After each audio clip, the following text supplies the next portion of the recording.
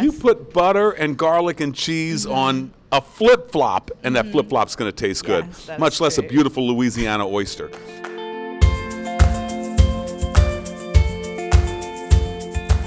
From Marcel Proust and his Mad Lines to Nigel Slater and hot buttered toast, we all have strong memories associated with food. I am Natalie Hatton. Welcome to A Recipe for Nostalgia, a show where we talk to chefs, food lovers and eaters about food, memory and childhood. I hope you enjoy the show.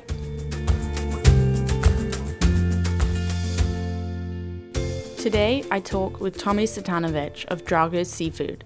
The first Drago's was opened in Metairie, Louisiana in 1969 by Drago Cvitanovich, Tommy's father. Now, there are 4 locations across Louisiana and Mississippi. Drago's is famed for its charbroiled oyster, an oyster grilled in its shell with butter, garlic, herbs, and Parmesan cheese, which Tommy invented in 1993. It has been called the best single bite of food in New Orleans, and it is delicious. On the Thursday morning I interviewed him, the restaurant was quiet, the chairs stacked on tables, and there were a line of 4 guys shucking oysters by the bucketful. To give you an idea of the kind of guy Tommy Cvitanovich is, when I was waiting in the restaurant before our interview, a guy came in to collect his wallet that he'd left there from the night before. Tommy shook his hand, asked him how his food had been, and told him to come back any time. The first time I met Tommy was when I was eating at Drago's with my dad, and he came over to my table to ask how our food was, and then we had a long conversation about Croatia, where he is from. He clearly cares about his food and his customers' enjoyment of it.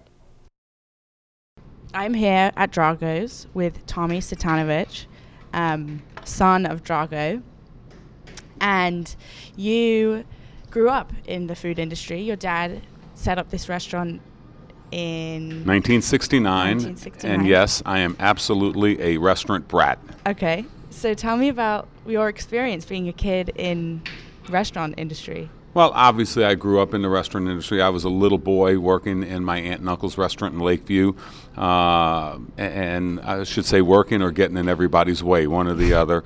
And my reward would be getting a plate which has it was a half and half plate. It was half meatballs and spaghetti and half hamburger. Okay. And every kid's dreams. And that's what was one of my favorite foods growing up in the restaurant. And I loved it and ate it for a long time. But you know, I don't think I would change too much. Drago's, more than anyone, knows seafood, and the restaurant is a feature of New Orleans food culture. Tommy is very aware of the relationship between New Orleans and food and how Drago's plays a part in it. You know what? I love the culture that I live in. I love the heritage from Louisiana, where I grew up. I love every part of it, and food is such a big part of Louisiana. And not just seafood. You know, our Louisiana seafood, I'll put it up against almost any food around. But our Cajun food, jambalaya, you know, sausage and chicken, you know, mix it with rice, and you know, or you make a good étouffée where you cook up a little roux and you know, and the peppers and onions, and you stew it down, and you put some crawfish in there, and top it off with some rice and get some French bread to wipe down that bowl. Or how about cooking a gumbo? There's a 1,000 ways. Oh, what am I saying? 1,000? Way more than that. You know, hundreds of thousands of ways to cook gumbo. Whether it's a seafood gumbo, whether it's a chicken andouille gumbo, whether it's gumbo zaib, which is just vegetables that Miss Leah Chase has pretty much made famous, or a duck gumbo, or just all types of gumbos cooked all different types of ways. You have your brown gumbos, you have your gumbos with tomato in it, you have it with filet, without filet, a thicker roux, a lighter roux, not as burned. Just a great dish. I love food. We're very lucky to live in a place that has such a rich history of food. Oh, absolutely. Yeah. And why do you think that is, that it's so important to New Orleans and Louisiana culture? Well, it goes down to hospitality, especially more so in this area where our families would get together for Sunday lunch.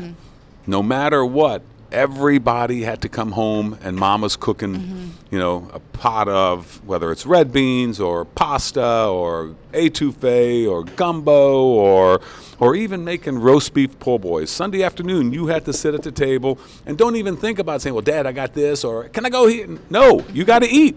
Then you can go. But that heritage of, that family meal together kind of crossed over, and then on top of that, the hospitality, and then all the different cultures of people that live here. And that combination, it's magic, because although you got lots of places around the country and around the world where people are nice, here we understand hospitality. We even name it. It's called Southern hospitality. That I don't see New York hospitality or California hospitality or West Coast, but Southern hospitality is almost a trademark name. And I think in New Orleans and Louisiana and this region, if you go up and down the coast, we have perfected Southern hospitality, and we understand it. When somebody comes here and they enjoy it, they're going back as an ambassador to our area. Right. And, everybody else has got Chamber of Commercers and all of these. We have ambassadors that have been here, had fun, and then they go back home and then they say, man, we went to New Orleans and had a ball. You got to go there. Or unlike other cities, when you're on an airplane coming or going to New Orleans, I don't care if you're coming here or going here and you're sitting next to a stranger, that conversation eventually is going to be, where did you eat or where are you going to eat? Yeah. No place else does that happen.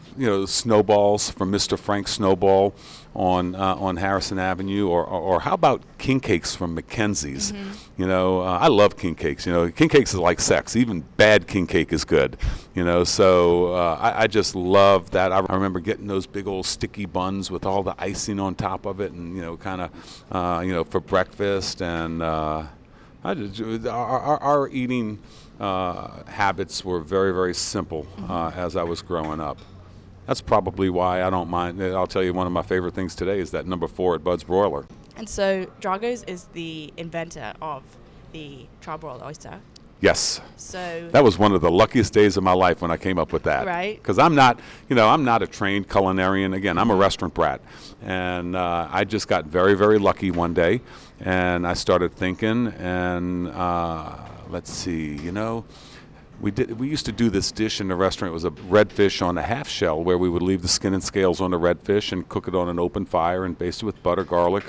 Today, the sauce that we use on our charbroiled oysters is that exact same sauce that we used 25, 30 years ago on our barbecue drumfish, redfish then.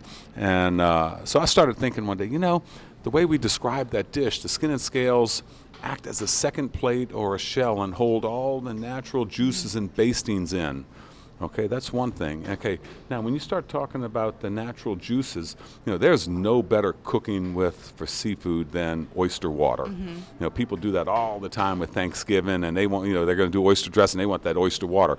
So I'm thinking, okay, they got natural juices. There's none better than oyster water.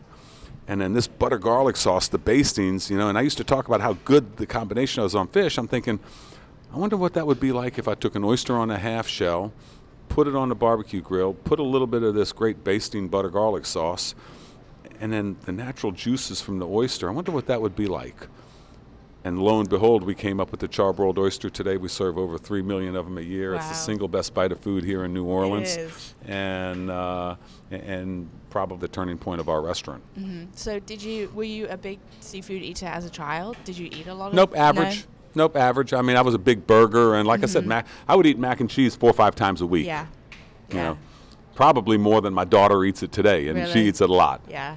I don't think I had oysters until I came to New Orleans, actually, It's such a New Orleans food. And Right. there's so many things that are And New early Orleans on, food. as a youngster, I did not eat raw oysters. Right. I ate raw oysters when I had to. Even growing up, I was doing a TV spot and cooking charbroiled oysters on TV, and then the reporter said something about eating them raw and basically put me on the spot, and I had to eat a raw oyster my right there on gosh. TV, and it was like, it's not that bad. It's Yeah. actually pretty good. Now I'll go out and eat a dozen. It's one of those things that it depends what you put on it. I like it with some lemon and some Tabasco.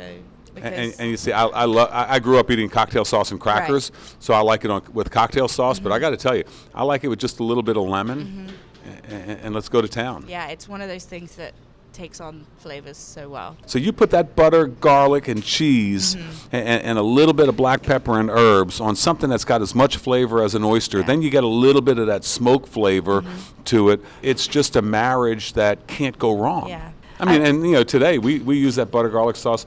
I put it on burgers sometimes. I put it on on steaks. We charbroil lobsters here. Right. When during the BP oil spill, we couldn't get oysters for a long time. We brought mussels from Nova Scotia in here, and we cooked the mussels instead of cooking it in a pot where Yeah. we would literally cook it on an open fire and pour some of the sauce on top of it. Those shells would open up, so a little bit of the butter would come in, and then you get that smoke in it as the mussels would start opening up. And some of those people up north, although we've got lots of oysters, some of those people up north ought to realize, maybe with pasta's not the only way to cook a mussel. That's interesting. I've never heard of that. Oh yeah. Yeah, I love mussels. That was that's funny because that was the way that I started eating seafood was by eating mussels. Mussels, yeah. It's a great dish. And mussels, just like oysters, have their own water. So that water, once you cook with it, it is a broth, and it's that briny and then you get that sweetness of the sea flavor, and it flavors the other foods with it like none other. As a restaurant that has been passed down between generations, family has a powerful influence over Tommy. Even with 4 locations and hundreds of employees, Drago's still operates as a family-owned restaurant.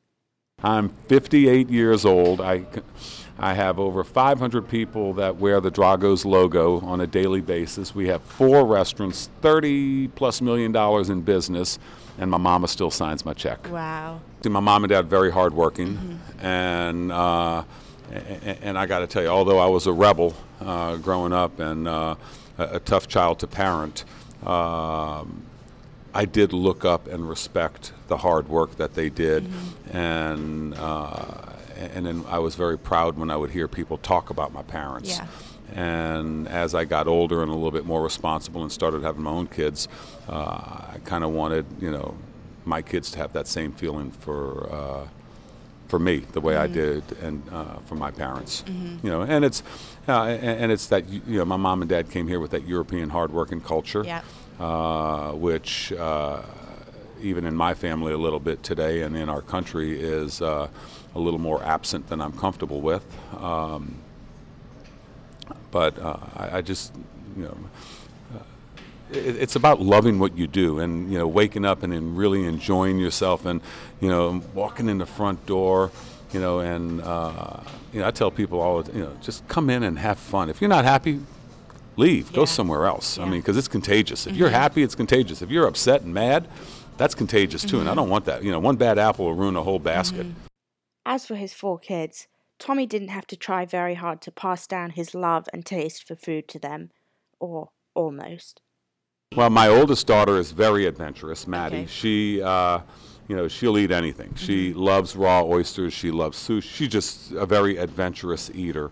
My 2 boys in the middle, they are very adventurous as well. But they do like, the oldest one does like fast food, and whether would pick your brand, he likes it. And but then when he goes out, he'll get a nice piece of fish or lobster, or so they're not scared of any types of food, and they'll try anything. My second son, my number 3 child, Carson, he's very, very healthy. He's worrying about protein and lifting weights and his physique, and so he's way more on calorie conscious and health conscious and protein conscious. But he'll eat anything as well. My youngest, Callie, mac and cheese and chicken strips and steak. Yeah. Don't go, don't even put pepper on a steak, so she's, the little mac and cheese that you make in the microwave, she's happy as can be with that. She's, when you give her chicken, don't season it and make a Marcella or cordon bleu or anything like that. Just fry the chicken strips for her, and she's happy. Yeah. So did you have to teach your kids to love oysters? No. Or is it just No, in your Callie blood? won't eat oysters. My other 3 really? will eat oysters. No, they grew up eating them, and they again, with the exception of my youngest, they're all very adventurous when it comes to eating, and they'll try something and say, "Oh, Dad, I don't like that," but they'll try it. They'll try it. Absolutely. Yeah. Was that what you were like as a kid? Pretty much. Yeah. I was maybe a little bit more hesitant than they are, but I pretty much, but I definitely grew into eating anything. I'll try anything once. Yeah. I might not eat rattlesnake, or eel, but past that, I'll eat almost anything.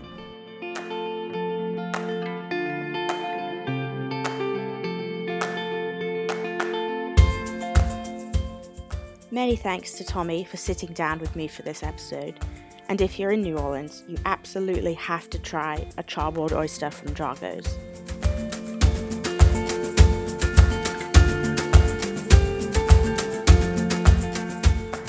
Thanks for joining us on this episode. On our next episode, I talked to Dr. Daniel Mintz, the director of the Food Studies program at Loyola University, to give us an academic perspective on the relationship between food and memory, as well as his love for grilled cheese. It's possible for grilled cheese to be a little bit too fancy. If you liked this episode and want to hear more, visit our website at recipefornostalgia.squarespace.com or find us on iTunes. This episode was brought to you by Landing Lion. Landing Lion is a website builder where you can create web pages with amazing precision. Whether you're a food blogger or you just like taking pictures of food, Landing Lion allows you to design a web page that fits your tastes best. It is easy to use and customizable to exactly what you want, or you can base your design off of one of their many pre-designed templates. It can be integrated with Facebook, Google Analytics, and MailChimp, and so many more, so it will fit right in with whatever existing platforms you're using. Visit landinglion.com to get started today.